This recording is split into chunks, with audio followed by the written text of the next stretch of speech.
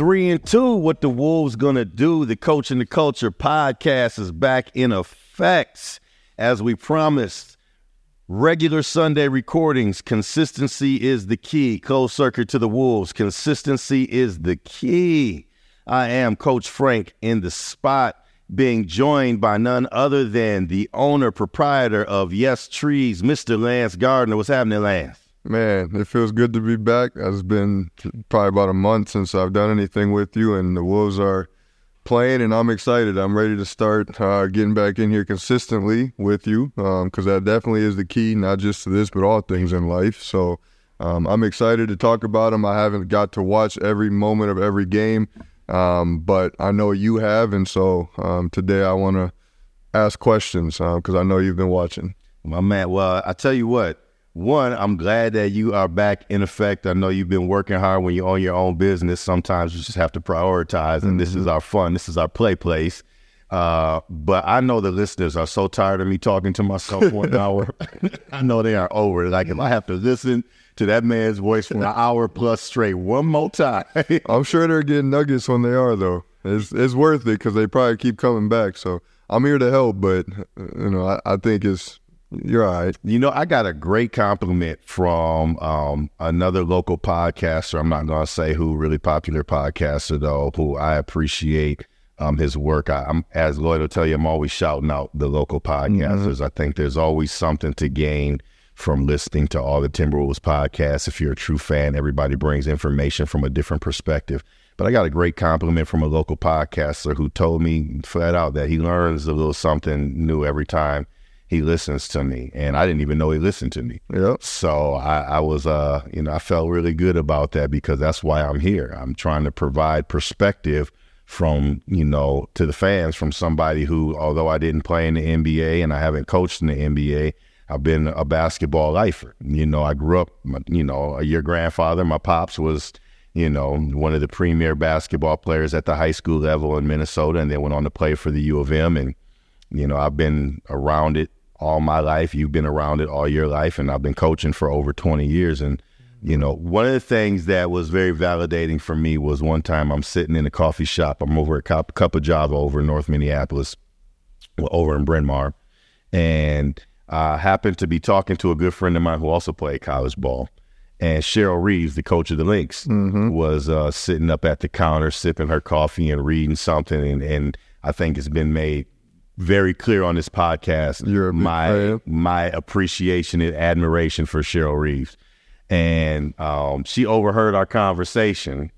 And next thing you know, her and I are, after my friend left, her and I are talking basketball for about an hour. Yeah, I know you love that. Yeah, and a lot of the stuff that she overheard us talking about coaching. We were talking about coaching, right? And actually how coaching is teaching, even at the highest levels, right? Coaching, the actual coaching part is those little in-game decisions or those end-of-game decisions that you make where your team has put you in a position as a coach where you can try to out-strategize your opponent on the other side. But the rest of it is all teaching, right?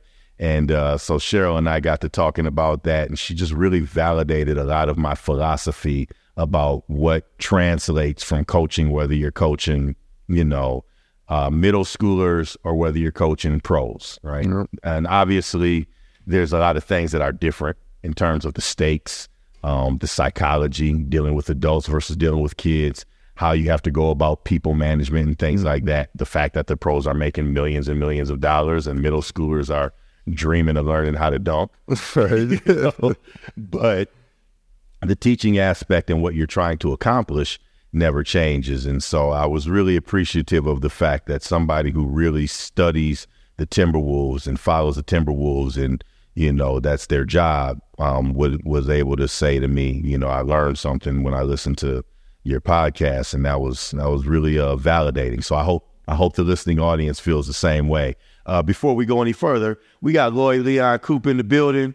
And in case you hadn't noticed, we are live on location at none other than the Dream Shop, 3701 Fremont Avenue North, a wonderful boutique that specializes in African-American crafts and books and other products. This is our first time on location at the Dream Shop. We are hoping this will be our Coaching the Culture podcast home. It is beautiful. It's elegant. We got lights. We got candles. We have an amazing decor. Good vibes only on the wall up there. The boutique is in the front area. Just beautiful African-American artwork. I walked in, and since I had a little extra time, shots fired. Shots fired. I ended up buying 3 things that I had no idea that I needed, but I did. And so, there's a lot of good stuff in there, and I highly recommend you come check it out because, like I said, I had no idea I was going to end up buying something out of here, but I sure did. Yeah, man, I'm hoping this can be home. It just feels good, right? Mm-hmm. It just feels nice. It just feels like, it feels like a spot that is meant to do a basketball podcast. Eventually, we're going to have to put some little basketball stuff on the background just for the podcast. Mm-hmm. The owner's son is a high school basketball player. Mm-hmm. So, we're going to basketball it up a little bit as we come in here going forward. But the Dream Shop is now our Coaching the Culture recording location, which means we get a chance to do video, get our YouTube game tight. Mm-hmm. We got Lloyd Leon Coop behind the camera and behind the sound. And because we are on location, he can't start snoring over there on us. He got to stay away. When we're on Zoom, he can drift off, especially when I'm talking to myself. Man, I can only imagine. Yeah, man. We've had our moments. But the Timberwolves are 3-2, the hometown team. And, it's funny how the NBA season can go. And no matter how much ourselves and other podcasters have tried to warn the fans that this is going to be a season journey, that it is best if you try to follow the Chris Finch model and stay even keeled. Don't get too high. Don't get too low. Don't overreact to too many things that may happen, because from week to week, there's going to be a lot of change. Yep. And there's going to be a lot of change in the standings. The team is going to look really good matched up against certain teams. They're going to look not so good matched up against other teams. But here we are. They've already gone from, 1-2 and at the bottom of the West, 3-2 and, tied with a billion other teams in looking fifth place. Real good too while doing it. Yeah, we're going to definitely get into that because, a couple of the Atlanta second half debacle notwithstanding, and the Toronto lesson, the parental lesson that I'll call it, that was the Toronto game notwithstanding, they're not just winning games, but they're blowing people out. Yeah, and it starts with their defense. Absolutely. Their defense has been phenomenal. And that's, with all their length and size and what they were showing towards the end of last year, I felt, and I think we all felt, that was going to have to be their staple. And it should be their staple because that team, with the length that they have and the couple defenders that can lock down, superstar caliber ball players, that needed to be a staple for them. And I think it really has been to start the year. The offense has been, up and down, but their defense, except for the half in Atlanta, really the whole game, but Atlanta was just on fire. And as you were stating, they've been on fire this whole start of the year. So that, can't say a whole lot about that, but their defense has been outstanding. Yeah, I would agree. Then, the numbers bear it out. They're number one in the league in defense right now in defensive rating. I believe they're number one in the league in defensive efficiency. I can double check those numbers, but yeah, number one in the league in opponents' points per game, and number one in the league in defensive rating. Mm-hmm. Still 21st on offense in points per game, and 14th on offense in offensive rating. And I think, the last couple games have kind of boosted that up a little bit. And you can see it coming. One of the things we're going to talk about on the podcast today is you can see that identity developing. But you bring up the defense, and not to toot our own horn, but I do believe it was an August episode. You can go to our archives and look at the August episode. And I believe the title of the episode was Defense. Mm-hmm. And our conversation was about how both the continuity that they're bringing back and their free agent signings, who they kept and who they let go of and who they brought in was all about having a team that was buying into or committed to, from the front office perspective, of defense is going to be their identity. Yep. And Chris Finch has talked about it on a couple of different interviews before the season, during training camp, and since the season has started, that what do we talk about? Again, not to toot our own horn, but you can go all the way back to May in the playoffs, I believe it was, or April, when we have an episode called Styles Make Fits, in parentheses, and Fights. And we talked about the Wolves have not found their winning style yet. And Chris Finch just talked about how last season they never really did create an identity, and how last season they kept having to pivot and kind of find ways to play from night to night that would allow them to win, versus having, this is our style and you're going to have to beat us while we play our style. Mm-hmm. And we talked about how if they can find their winning style because of the personnel that they have, it can be problematic for teams around the league. Man. So what you're seeing right now is stuff that we've been talking about on this podcast going back to last April in the Denver playoff series. And so I implore our listeners, if you're a first-time listener or new to our podcast, go through our archives, listen to some of our podcasts going back to last spring especially, and then measure that up against what you're seeing from the Wolves now and what you're hearing from Chris Finch now, because I think we've been spot on since really the playoffs last season and before the playoffs last season, and you're starting to see their style take shape. You're starting to see not only the defensive identity take shape, but you're starting to see what they want to accomplish on offense start to take shape. And guys aren't even knocking down shots yet. I mean, Ant's been on fire from three, and we know Ant's going to score points whether he has to take a bunch of shots to get them or whether he's having an efficient night, which he's had a couple of efficient nights now in a row. And we know Cat is not going to shoot, 27% from three and 39% from the field forever. He's never been that player in high school, college, or the pros. And so, as he gets comfortable in this style, it's just a matter of time. Rudy's actually shooting, I'd say, damn near career low efficiency right now. We know that's not going to last because, as Chris Finch likes to say, players generally return to, their averages. And then Jaden McDaniels has only played 2 games. And I think the first 2 games he was on a minutes restriction. The last game he just decided he was going to do a lot of hacking. I think he had 6 fouls in 12 minutes? Even man, I didn't even think it was that many.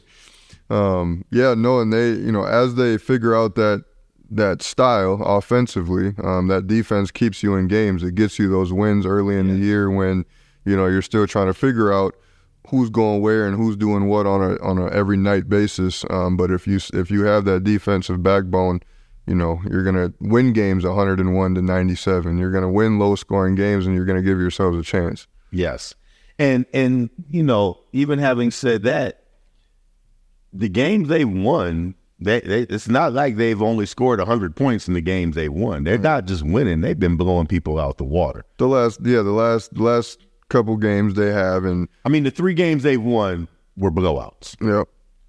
They lost a close one to Toronto, in which we're going to talk. We talked a little bit about it on the last podcast, and we might make mention to it in reference to kind of how they've played offensively since. With the exception of course, the second half against Atlanta, which offensively looked a lot like the 2 halves against Toronto, right?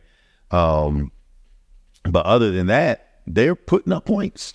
They are, but you can still see, I guess where I'm going with that is you can still see that it's not clicked yet, right? So even though they're still putting up points, you're still watching the game and you're like, there could be so much more. Like, I know there's so much more here. It still is not gelling the way that they needed to, but because their defense is so good, it's giving them extra possessions. It's giving them opportunities to score more points outside of what they're capable of doing in a flow. Yeah, and save the Utah game. not only are they defending well, but they've been handling the backboards.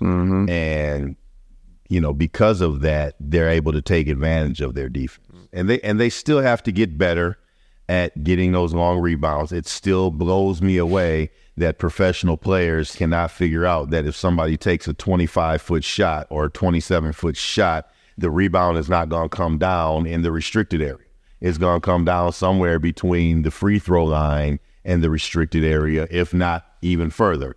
And I'm still just flabbergasted at how many times the ball bounces right over their head after somebody takes a long contested three. But I will say this, because I have been on this horse for over a year now about Jaden McDaniels and his rebounding. The game against Denver, he has 9 rebounds in 21 minutes. And they win the rebounding battle pretty handily against Denver. They got waxed offensive rebound-wise against Utah. Guess how many rebounds Jaden McDaniel had in his 20 minutes? 2. 0. Even better. 0. Big fat goose egg. So, and they still had more overall rebounds, but I think they gave up 17 offensive rebounds that game and somewhere around 27, 28 second chance points, which is just, and that's a game in which you win by, 20, 30 almost, a blowout win.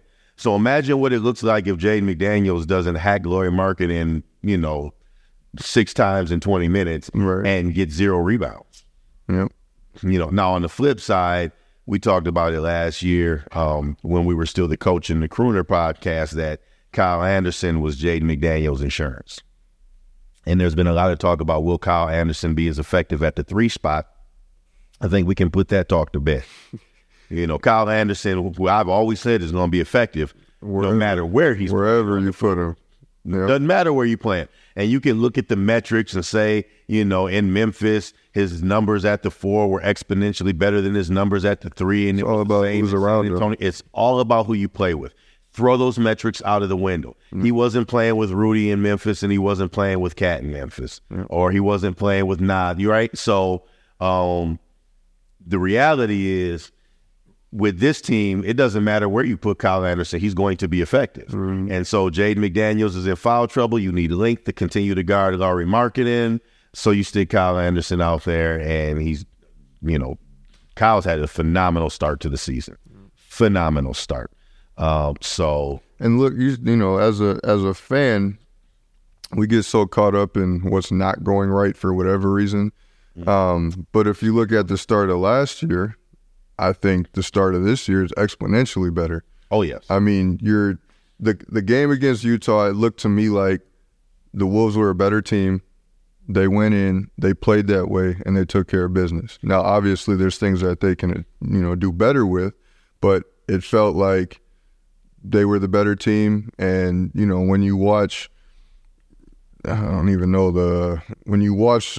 to use the Warriors because it's been a couple of years, but they're doing okay right now. When you watch the Warriors play the Jazz 2 years ago, possibly today, you expect them to go in there and win by 15 or more points, take care of business. It's not one of them, it's a learning lesson for us, or we just didn't show up tonight. Like, those are expected wins. And I felt that that's what the Wolves did against the Jazz, is they had an expected win and they went and took care of business. And that, to me, that's growth. Absolutely. And, you bring that up because in the second quarter, Utah was on fire. Laurie Markkanen was on fire. He was getting buckets. Keontae George hit a 3.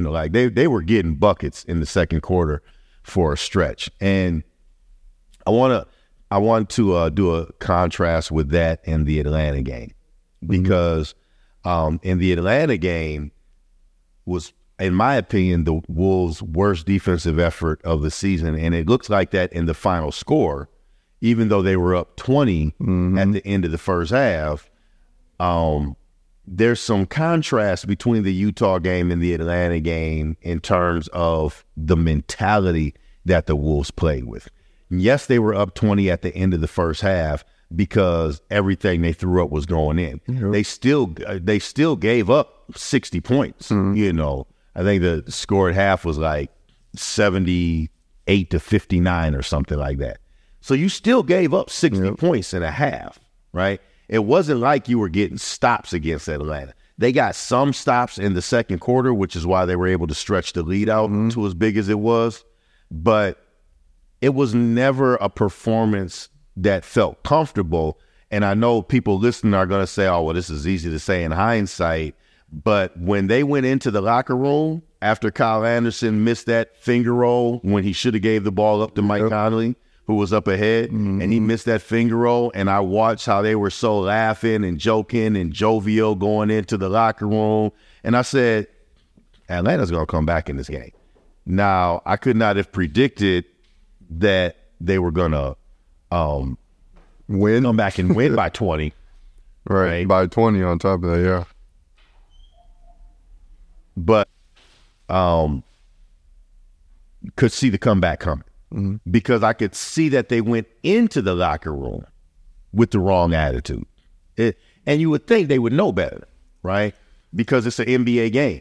So being up 19 at half means nothing in an NBA game. They went into the locker room with such the wrong attitude that lead was gone by the end of the third quarter. Yeah, I'm not surprised that they have that attitude because I think that the leader of this team, attitude-wise and energy-wise, is 22 years old. Right. So he was back home.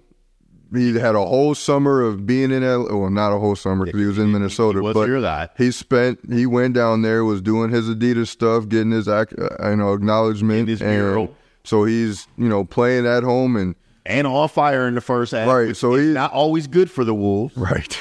So he's having a grand old time, and I could just tell, it was good to see his energy high, but there was at no point did they say, okay, we got to take this seriously now. And that's exactly what you're talking about.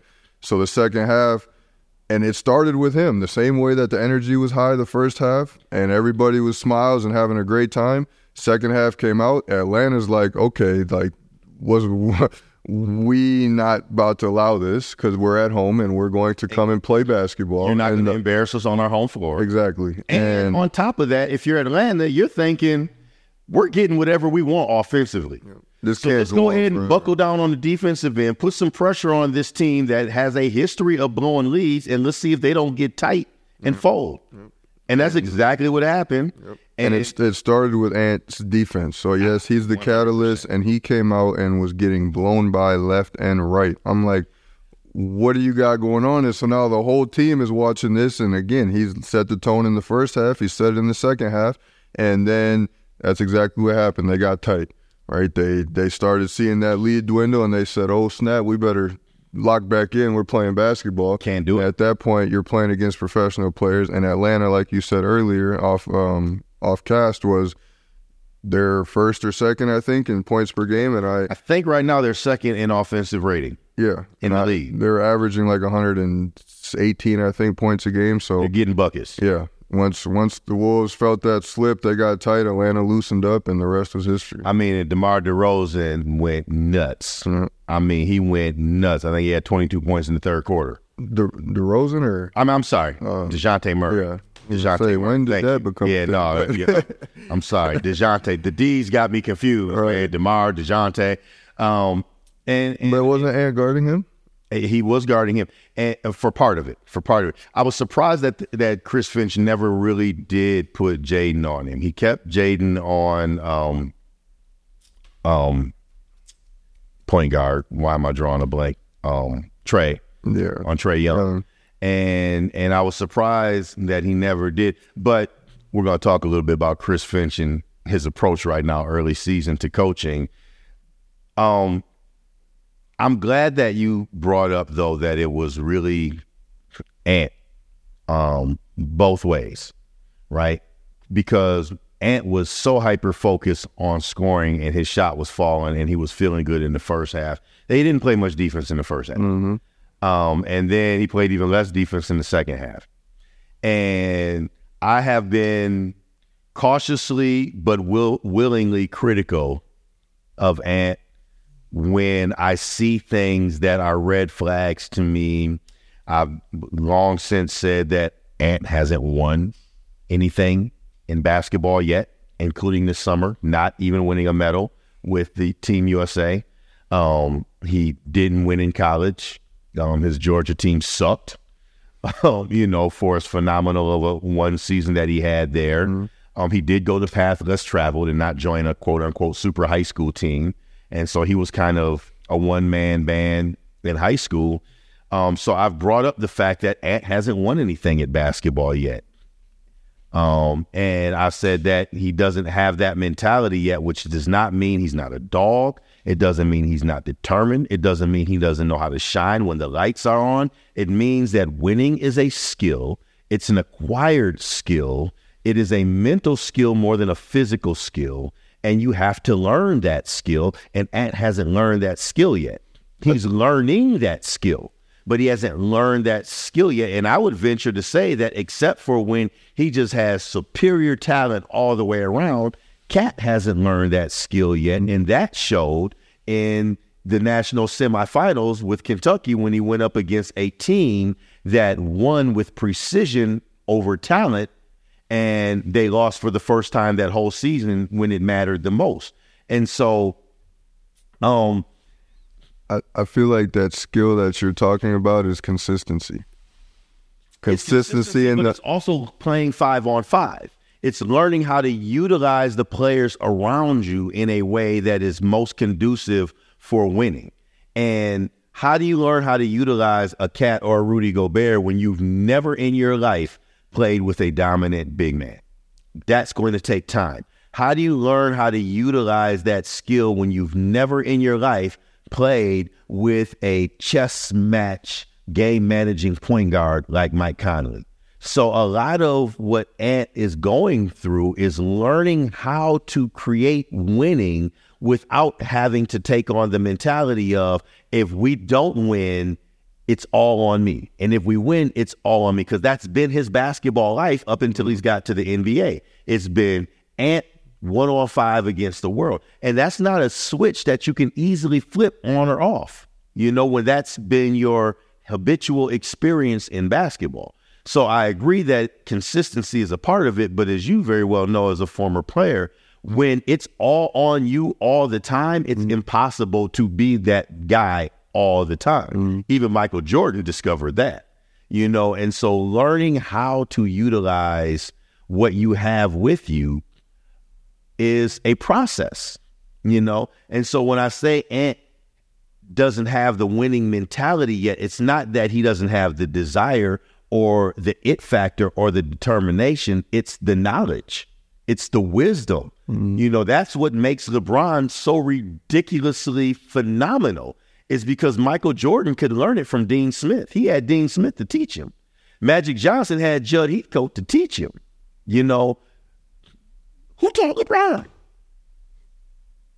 LeBron had it figured out before he left high school and then learned how to translate it to the NBA.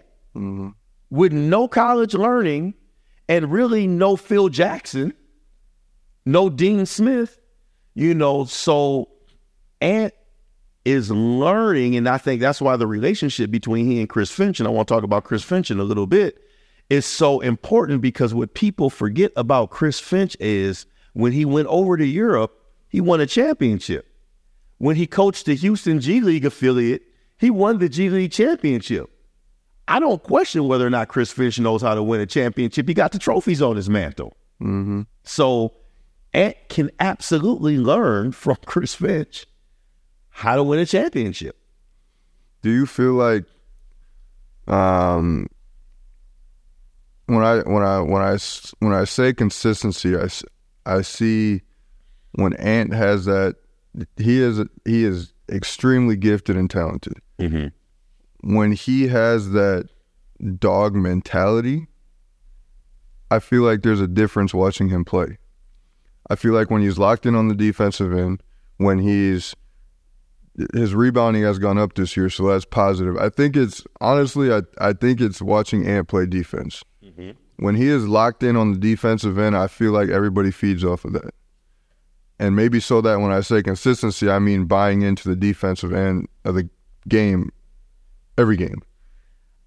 That's learning how to win. Do you see a switch though? Like, do you see when he's locked in that time and when he's kind of drifting?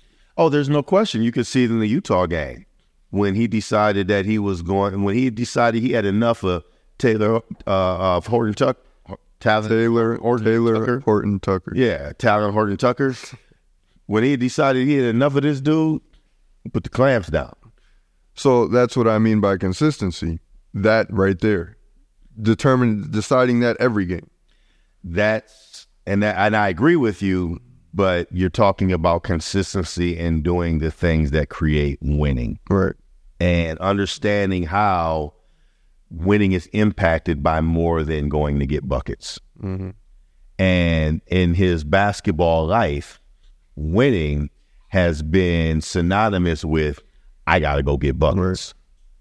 Right. And now he's learning that winning at the NBA level is synonymous with all of the little things.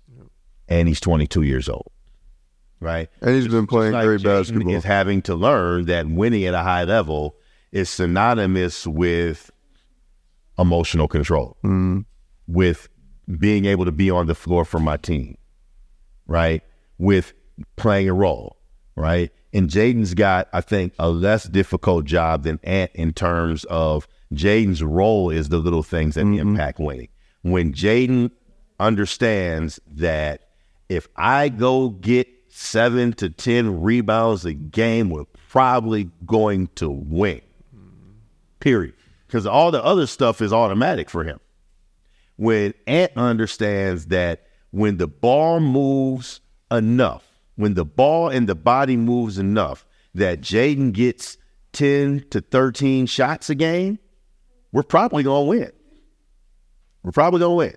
You know, and so those are the things that I think when you're talking about consistency, it's consistency in winning habits. And what happened in the second half of the Atlanta game was everything was easy. And because everything was easy, Ant came out feeling good. And you're right, didn't play defense. And one of the things that Ant has to work at and get better at is screen navigation. And it's not that he's not capable. Ant's bad at screen navigation because Ant's always thinking steal. So he's not playing the body of the player to get position. He's locking in on the ball, trying to time the ball, and he's flat-footed, trying to time the steal, and then the screener gets a really good, solid screen angle on him. And it's not because Ant can't push up and force a bad screen angle, force the ball handler to go backwards, create, like Jaden is so good at, create space to slide on top or create a skinny gap to slide underneath where you can still contest the three.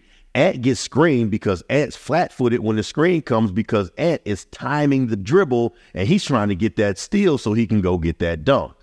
If he's playing with that mindset. But when he switches and he's in that, he doesn't get screened. He does everything. He doesn't get screened. The man does everything. He does everything. When Ant is locked in and he's got that tunnel vision on nothing else is like I'm on the court right now and I don't care about scoring. All I care about is I'm full in playing basketball right now. He can do anything. So what you're saying is if Ant didn't want DeJounte Murray to get 22 and a half, DeJounte Murray doesn't get 22 and a half. Look, all I know is that it seemed to me like he was getting blown by time and time again. But I've seen him focus defense. I've seen him guard anybody with the best. And I know it's asking a lot. I mean, you're basically asking the man to be perfect and to never slip up.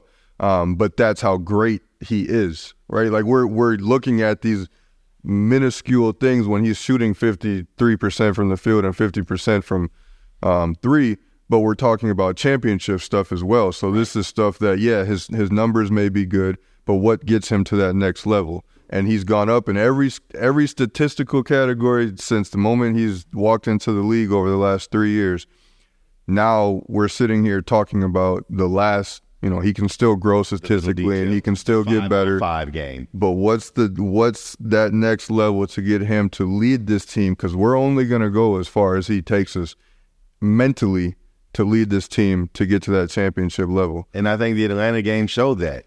People on Twitter and Facebook were, we're gonna have to trade Cat and Cat this and Cat that, and I shouted you out on Facebook because you know how I think, and you were watching the same game I was watching, and I was like, for all of the bashing of Cat, that second half collapse was way more Anthony Edwards than it was Karl Anthony Towns. Mm-hmm. But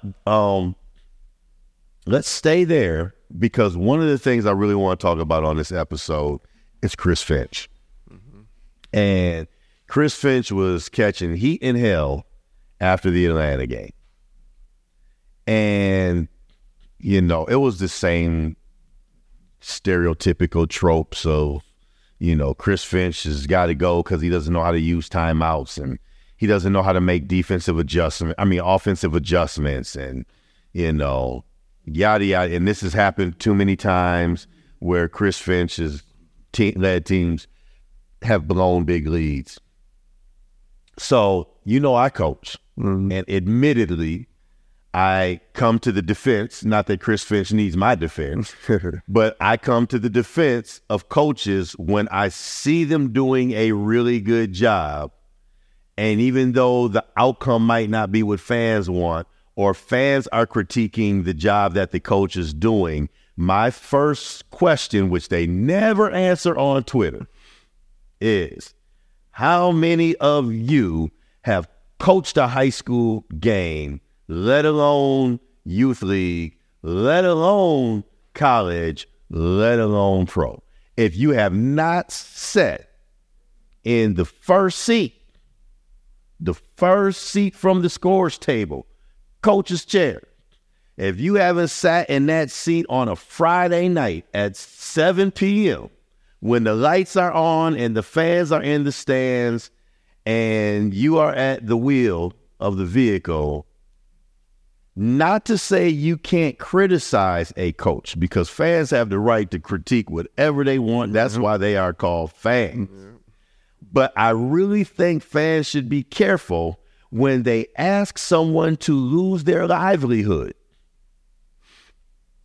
because they disagree with what they think they see from someone who's in a position that they've never, ever been in, even at a minor level. So let me ask you, what are your thoughts on Chris Finch before I go into my tangent? Well, just a quick response to that.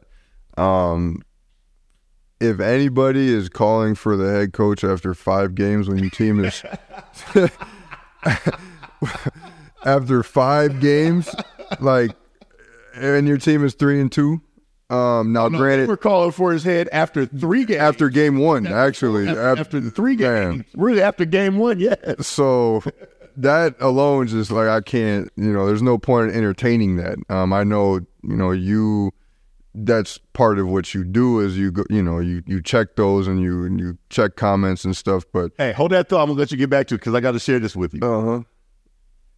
So I had somebody on Twitter. They were on Twitter and they said, this has happened too many times on Chris Finch's watch. Chris Finch has got to go. And I simply responded, this man is the second winningest coach in Timberwolves history after 2 full seasons in which he's had 4 rosters, basically. And he'd been to the playoffs back-to-back years for the first time in dang near 2 decades. Right. You can't. And you're ready for him to be fired after game 3. And this was their response after a little banter. I said what I said. Chris Finch got to go, and then they blocked me. That sounds about right. That's the same person that's calling for his head after game 1. So it all adds up. It makes no, man. They just want something to talk about. And you're there to talk to them about it, so they're gonna keep on doing it. But no, I'm a fan of Chris Finch. I think that it's extremely hard to even judge or make a decision on him as a coach when you just said he's at 4 rosters. When last year they had so much talent, but they were injury prone. This is the first season, God would Same court. right, and God willing, everyone stays healthy. But I think at the end of this year, I think that he absolutely plays a part in the success or the failure of this team. There's a lot of components that go into it, but I think that if we stay healthy, this will be the first true year that you can look at and say, okay, where have we gone and where have we, where are we now? But personally, like I said earlier, the beginning of this year is already a jump forward from the beginning of last year. I think that they look much better. I think that they're more polished. I think that they have a better mindset and attitude towards the game. I think that there's a lot of positive things. And he's at the head of all of that. So I think they're 3-2.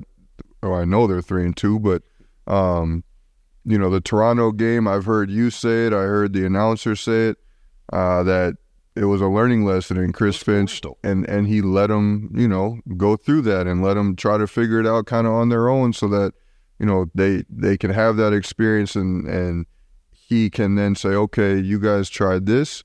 This is what the game plan was. Here's the outcome of what happened versus what we were trying to do. And you guys, I just let you have it. And again, it's game one. Parental. It's game one of an 82-game season.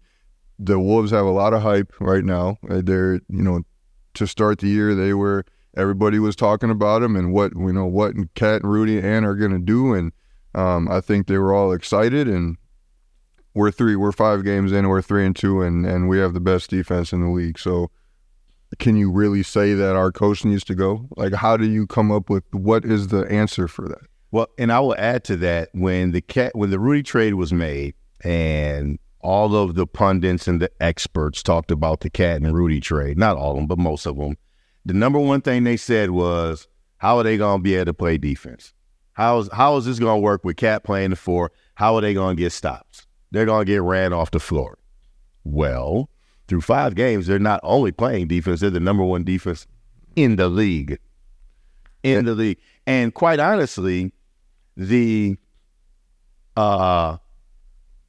3 halves out of 10 in which they played pretty bad offense, that directly led to, in one of them specifically, the downfall of their defense. Really 2 of them, because I say the second half against Toronto and the second half against Atlanta, you could very clearly point toward their offensive mentality, mainly from their stars, from Cat and Ann, as the downfall of their defense. Because as you very well know, bad shot selection, turnovers, imbalanced floor shot selection, bad shot choice, all of those things end up leading to bad defense, right? And that showed. Against Utah, when Utah got hot, the Wolves were able to maintain because they were efficient offensively while Utah was just making shots. And I remember watching the game last night, and I just kept saying to myself, just stay the course. Just stay the course. Just keep putting pressure on every offensive possession for Utah. Just stay the course on offense. Don't get sloppy. Continue attacking. Continue going to the post-ups. Continue going with the ball movement and the player movement. Continue getting to the foul line. Just don't panic and start going ISO hero mode. And just keep putting pressure on the shots that Utah's making. Because 2 things are going to happen if you keep putting that pressure on them. One, they're going to start to get mentally fatigued from having to do so much work to get the shots they want. And then when that starts happening, they're going to start missing some of those shots. And lo and behold, second half, Utah starts missing shots and you start walking away. And I think if any game was indicative of the formula, the Utah game was the formula.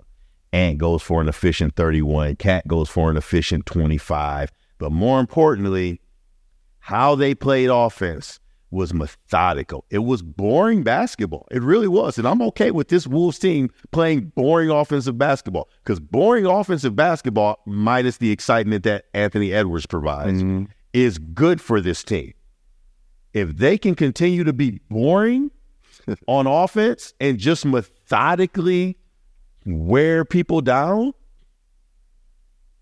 and then make people have to play against them in the half court defensively consistently time after time over the course of 4 quarters, that's going to wear down most teams. And that comes by Chris Finch. And that's, I think that is the identity that Chris Finch has been trying to set. You know, against Toronto, let's be honest, Toronto's not going to be an offensive juggernaut. So in a lot of ways, they played in Toronto's hands by turning the ball over a lot, by taking tough forced shots as opposed to being boring. Cat and Ant tried to be exciting. Game 1, first game of the season, they want to make a statement. They was trying to go for 30 apiece and put the league on notice. They was trying to make the playoffs in game 1, right? And the outcome was what it was. You scored 94 points. It wasn't pretty. And you can say, well, yeah, they just missed a lot of shots. But when you put that type of mental pressure on your offensive shot making, you're going to miss shots. As you very well know, as a player, you make shots when you're relaxed. I don't feel like Cat and Ant were relaxed. And then, therefore, they made the rest of the team tense. And you get what you get, right? Then they kind of caught a break playing Miami in game 2 because Miami decided they weren't going to play their main players. But the first half against Miami was very competitive. It wasn't really until Naz Reid went, buck wild in the second half that they pulled away. But what was consistent was their defense. And in the second half of the Miami game, you started to see the formula. They were boring on offense. It was exciting because Naz Reid is a fan favorite. They were in Target Center. When Naz Reid gets going, it's going to make Target Center electric. They're going to love it every time Naz Reid get hot, right? So that made it exciting, but what they were doing offensively was boring. Right now, I think they're, I can double check the numbers, but I don't think they're very high on pace. Chris Finch, last year the Wolves, I think, finished the season 7th in pace, and right now they are I think you said they were 24th in pace. They are 24th in pace. That's some boring-ass basketball if you don't love beautiful basketball, right? If you don't love beautiful execution basketball. Nobody wants to be 24th in pace if you're just trying to be exciting, right? Ant is all the excitement they need by himself. Everybody else, just be boring. Be boring and methodically wear people down, almost Miami Heat style if you really want to talk about it. And just be methodical and just abuse people physically. Chris Finch has talked about if you're going to be a big team, you got to lean into big team stuff and you got to do what big teams do. Well, most big teams ain't exciting. You can go all the way back to the San Antonio Spurs of David Robinson and Tim Duncan. They were boring as hell, which is why nobody liked them, but they found themselves winning championships. And you talk about, adapting or changing style as a coach. Right. Like people want to talk about Chris Finch and we got to fire Chris Finch. How about a coach that would really love to be able to score 130 points a game, shoot a whole bunch of threes, run up and down, Gerson Rosas, Chris Finch, creating that Houston archetype, right? And now he has completely flipped his identity. He's coaching a team that's obviously not going to work. He's listed as an offensive guru. He's been voted by NBA executives and coaches as one of the leading offensive minds in the league in the coaches and general managers polls. And here he is leading the number 1 defensive team in the league, 24th in offensive pace. And like I said, boring. The Utah game was only exciting because they were at home. But in terms of style of play, that was a methodical drudging. That was, I'm going to use this as a metaphor, but that was literally bludgeoning somebody with a meat cleaver. There was nothing exciting about the slow death that they gave to Utah, except for the fact that it was at Target Center and the Timberwolves won, and Ant does Ant stuff. Yeah. No, they need, that is Chris Finch, and him changing up some stuff from last year to this year. And I mean, I've experienced coaches that don't change anything, and they're set in their ways, and that's just, they do what they do.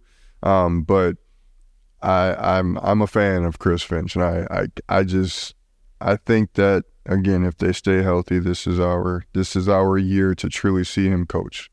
He has his team of guys that he carried over from the year before, learned about them, dealt with them, worked with them. Now he has them this year, and if they stay healthy, this is the first time in Chris Finch's second most winningest coach in Minnesota Timberwolves history that we can actually see him coach. Well, he's winning and finding ways to win with everything that's been thrown at him over the past 3 years. Well, I think I wouldn't say first time we've seen him coach, because I think last year was just an absolutely phenomenal coaching job, all things considered. Given the fact that Cat missed 50-plus games, given the fact that you start with D'Angelo Russell, you end with Mike Conley, given the fact that Rudy Gobert's first year in Minnesota, Kyle Anderson's first year in Minnesota, they're punching each other on the sidelines, Jaden McDaniels is punching walls. Given all of that, given the fact that Brent Forbes was a complete bust, Jalen Noel, we don't know what happened to him. Given everything last year to finish 2 games over 500, make the plan and make the playoffs, I think what he showed is that he's a hell of a manager. I want to use a baseball term, right? He was a hell of a manager. I don't think he got a chance to coach X's and O's and imprint a style the way that he would like to. I think this is the first year we're getting a chance to see him actually develop a identity with a team. He's never had a team long enough to develop an identity, so it's always been, what do we got to do to win tonight? What do we got to do to win the next night? What do we got to do to stay afloat? What do we got to do to make the playoffs? How do we not fall off the cliff? Yeah. And he's walked the edge of the cliff for 2 years, like a high wire act with this team of young players. I mean, let's be honest. Last year, Ant 21 and Jaden 22. The year before that, Ant 20 and Jaden 21. So you got 2 players, which we all know the NBA doesn't win young, right? You don't win young in the NBA unless you got Victor Wembanyama. But you've got 2 players in this starting lineup that are, essentially players you don't win with age-wise in the NBA. So I think we've seen him manage. Now we're getting a chance to see him develop a team over the long haul. Like you said, God willing, they stay healthy. Yeah. And so anybody who's asking for Chris Finch's head has clearly never coached high schoolers. And everybody who's like, well, how does he keep losing big leads? Again, you already talked about Ant, right? And Ant's volatility in terms of his mental approach. Well, when your leader is 22 years old or 21 years old or 20 years old, that's how you lose a lot of big leads. And your co-leader being extremely emotional. Right, exactly. And then the other one just deciding, you know what, Jamal Murray, you pushed me and the refs didn't see it, so I'm not going to be slick. I'm not going to be veteran. I'm just going to shove you in the back and try to give you whiplash because I'm mad at you right now. So thank you for calling that out with Chris Finch, because I say this is the first year we get to see him coach, but what he did last year was very impressive in it of itself. So thank you for giving him that credit. And I, like you said, managing this year, I feel like we get to see what he's capable of with his team. I agree. And even if it's not a team that is built the way that he maybe prefers, that's in his DNA to prefer to play, as a coach, look, give me a bunch of all-stars, I'll figure it out. I don't care what their makeup is. I'll take that over my team. Oh, yeah, over a team with a bunch of guys that can get up and down and play the way I want to play, but they don't have all-star talent. Yep. Like, I don't think he would trade Rudy and Cat and Nas for a whole bunch of run and gun guards and wings that, can score 130 points, but don't have all-star talent. And he said it. He said, I've been on teams that score a lot of points and just try to win by outscoring. And quite honestly, that is not as fun because you never feel like you have control of the game. You always feel like you're just one cold streak away from losing. And when you have a defensive identity, you know that, one, you can withstand a cold streak, but more importantly, when your identity is defense, then your offensive mentality becomes, okay, let's not mess up our defense. Right. So when a Utah Jazz team gets boiling hot, like they were, I think they made 10, 12 three-pointers in the first half, you go into half with a lead. Mm-hmm. Why? Because you are staying the course offensively, knowing that that's allowing your defense to work, and this is the NBA. Guys are going to make shots, but when guys stop making shots, they're in trouble. Yep. And we get to see, starting tomorrow, Yeah. They played Denver. They won. They played very good basketball, and tomorrow is going to be another huge test for them. Early season test. We're still a long ways away and got a long season to go, but I think that this will be a good game, really, to test their defense, to see just how much that number one defense stands against one of the best offenses in the league. And I'm going to push back on that a little bit. I think really it's going to be a game to test their offense. You know who's number 2 in the league in defense efficiency? The Celtics. The Boston Celtics. They're number 2 in the league in defensive rating. And Boston has more experience and is more comfortable playing against elite defense, I think, than the Wolves are experienced and comfortable playing against elite defense. And if Boston puts up a lot of points, it won't be because the Wolves can't defend them. It'll be because they get impatient offensively and allow Boston to control the game with their defense. And so, but what if they come out and they give Boston fits offensively? What if their defense is just that good, that long? That's how they're playing. If they give Boston fits, well, I think the Wolves will be able to play defense against Boston. I really do. If they give Boston's defense fits, it'll be because they're being boring. It'll be because they are out-Bostoning Boston. Who beat Boston in the Western Conference Finals last year? Denver. No. I mean, I'm sorry, the Eastern Conference Finals last year. The Heat. How did the Heat play?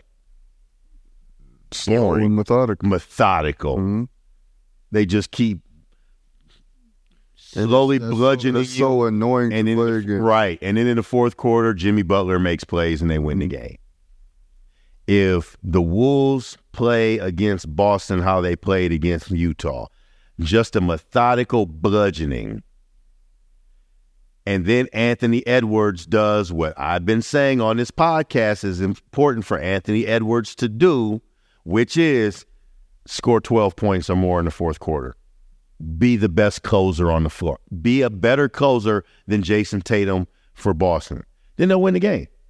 But if they get impatient early, if they go on a run early and Anthony Edwards makes some shots early and they get excited early in ISO and they start going away from that methodical kind of get to the line, keep moving the ball, keep moving the bodies, be unafraid to work the shot clock, just keep being physical. Mm-hmm. If they get away from that, Boston's going to make a big run. Game's going to be over. They have to stay the course consistently against Boston. And that's why I think tomorrow's game is a bigger challenge for the Wolves' offense than it is for their defense. Before the next thing, yo, Lloyd, did you put money on the Wolves against Denver like I told you? What did I say last podcast?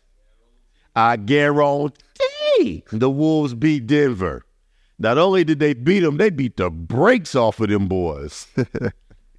Yeah, I gave you missed it. I gave a Charles Barkley guarantee last Sunday that the Wolves were going to beat Denver regardless of what happened against Atlanta. Well, you want to do that again tomorrow? Because that'd be a beautiful sight. Nope. It's gonna be fun to watch them though. It's gonna be fun to see what type of mentality they come out with. I think they understand who they're going up against and who they're going to play. But I think they have the talent. I think they have the coaching. And I personally stand on this team's going to go as far as Anthony Edwards does. Oh, I agree 100%. And the perfect storm for them tomorrow would be to win a 2 or 3 point game. That would be the perfect storm.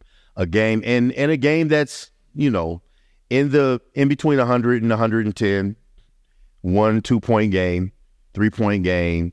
A game that tests their resolve. It tests the process that they're going through. It tests their style and their identity. Yep. But they find a way to win it so that they can see that if we just stay the course, our style works against anybody. Yep.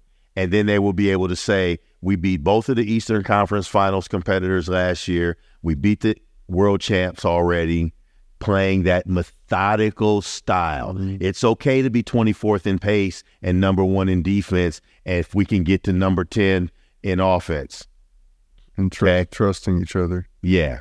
So last week, to recap, The Atlanta game, we saw the best of what they could be and the worst of what they could be in one game. Mm-hmm. Then they come out in a Denver game in which, like I said on the podcast last week, I guarantee they were going to beat the Denver Nuggets for two reasons. One, Denver's just a bad matchup the Wolves are just a bad matchup for Denver. Denver's going to beat a lot of teams. They're going to win a lot of games. They might even end up the number one seed again because I think they understand how important that was for their championship run. However, the Wolves are a matchup nightmare for the Denver Nuggets. Mm-hmm. Then they go up against Utah in what I like to call a maturity game and play what I think was probably their most mature game because they got so much pushback from Utah in the first half. Because Utah was on fire from three in the first half. Because Utah's offensive players, Horton Tucker, Colin Sexton, had a brief moment in the first half. Jordan Clarkson always seems to give the Wolves fits. And Lauri Markkanen is just turning into a perennial all-star. And Utah had it going offensively. They got guys that can just go get buckets. And they stayed the course. So now we come up tomorrow night. They got a Boston team that's on a mission. They are phenomenal defensively.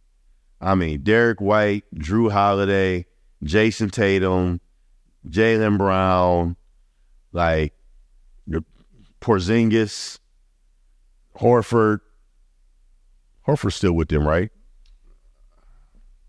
Or did he? I thought he's still with them. Just keep going. Because I don't know. Like, defensively, they can bring it. And that's why they're number 2 in the league. Mm-hmm. And then offensively, they got 5 guys out there at any given time that can give you a bucket. And they share the ball. They've made it to the Eastern Conference Finals for the past 3 years. They know how to win. They know exactly who they are. They know how to win. Horford, right? So your challenge is everyone has to be locked in on the defensive end of the floor at all times. And there's going to be times where you play great defense and they still won't get buckets because they're just that talented. So how can you do the same to them on the offensive end, knowing that it's going to require offensive patience? That's going to be the challenge for the Wolves. Can they offensively stay patient?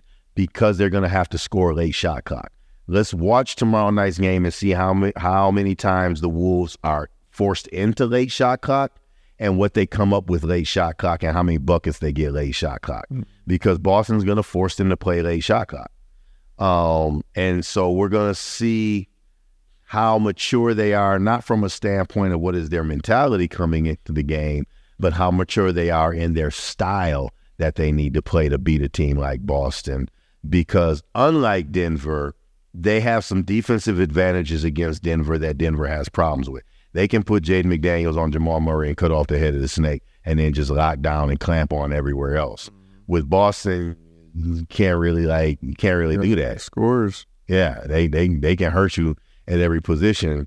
And they can stagger so many guys where they always have a couple of those key guys on the floor. So you don't get necessarily that Naz Reid advantage that you get when Naz comes in off the bench and it's just like, okay, who's going to match up with Naz on the other team's bench? Nobody. So that'll be a good one. And then win or lose against Boston, you follow that up with a New Orleans Pelicans team that is, here in comes Zion, and Zion has obliterated the Wolves in the past. Mm-hmm. And he's a matchup nightmare. And do you guard Zion with Cat? Do you guard Zion with Rudy?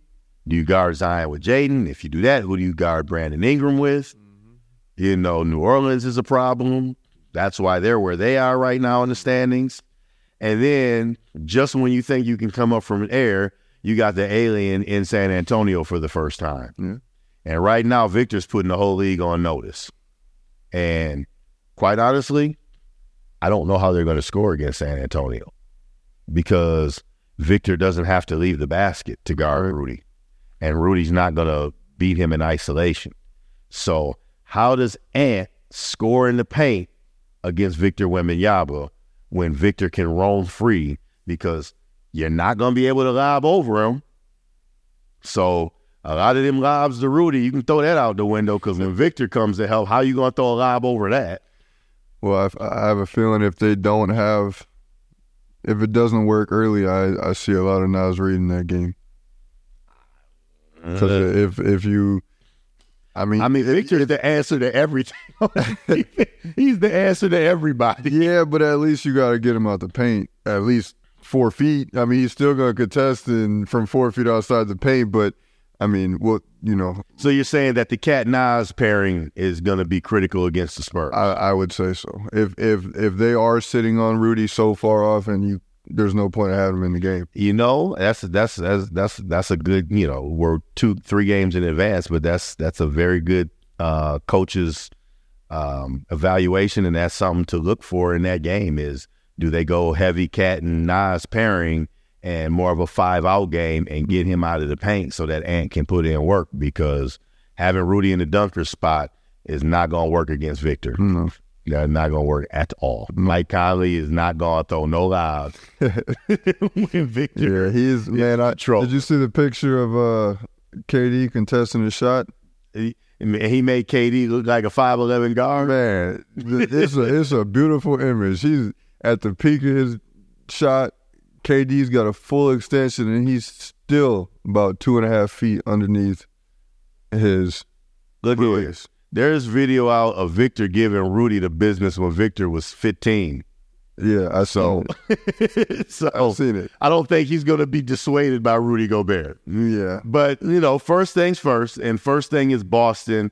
Lance, it's been great to have you back. I feel like we could have this conversation forever. There's so much we really didn't even cover.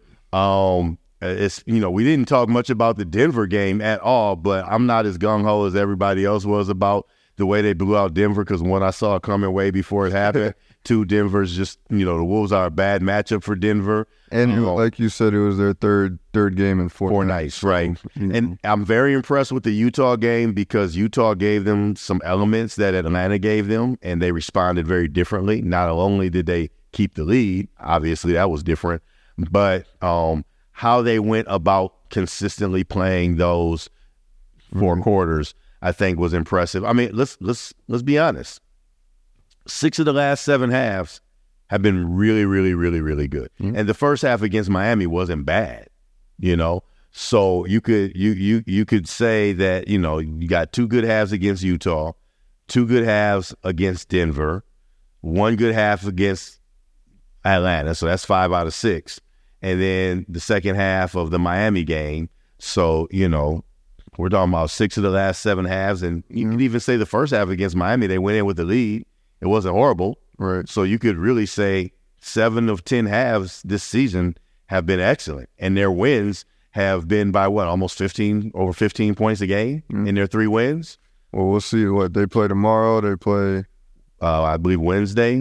Saturday. Yeah, Wednesday. I'm going to the game against New Orleans. And by next week, we'll have seen these 3 games, and we'll get a real good idea of what these Timberwolves are going to look like and what they're capable of doing. Absolutely. And we'll get a chance to really see what their offensive rating might look like for the rest of the season against quality teams. And we'll get a chance to really see, how real their defense is, because New Orleans can score, Boston can score, and San Antonio is going to challenge your defense by challenging your offense.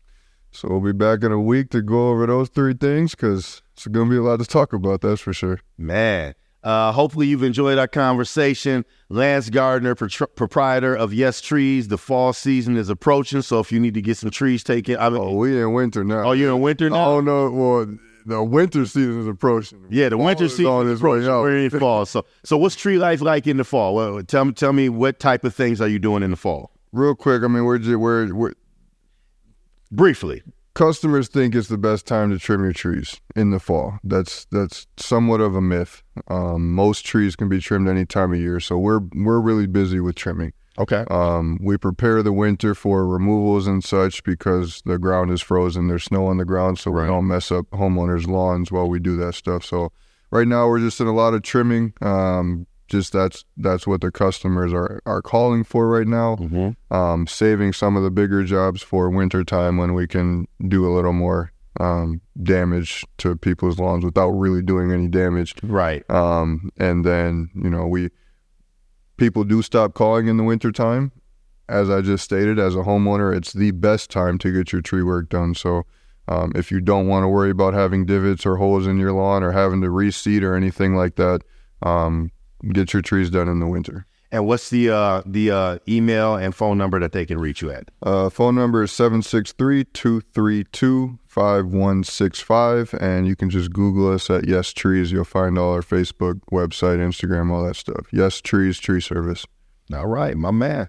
And I don't do anything with trees. I teach and coach, and basketball season is quickly approaching. I am Coach Frank.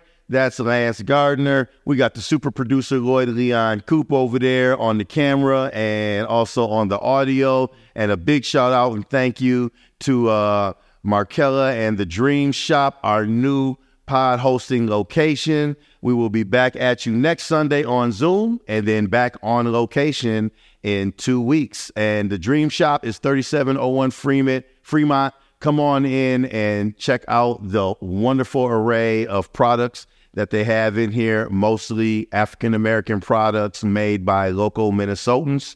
So please come on and check out the Dream Shop. I hope you like the decor in the background, the lighting, the whole nine. You've been tuned in to the Coach and the Culture podcast. We'll catch y'all next week after 3 more Wolves victories, hopefully. Peace.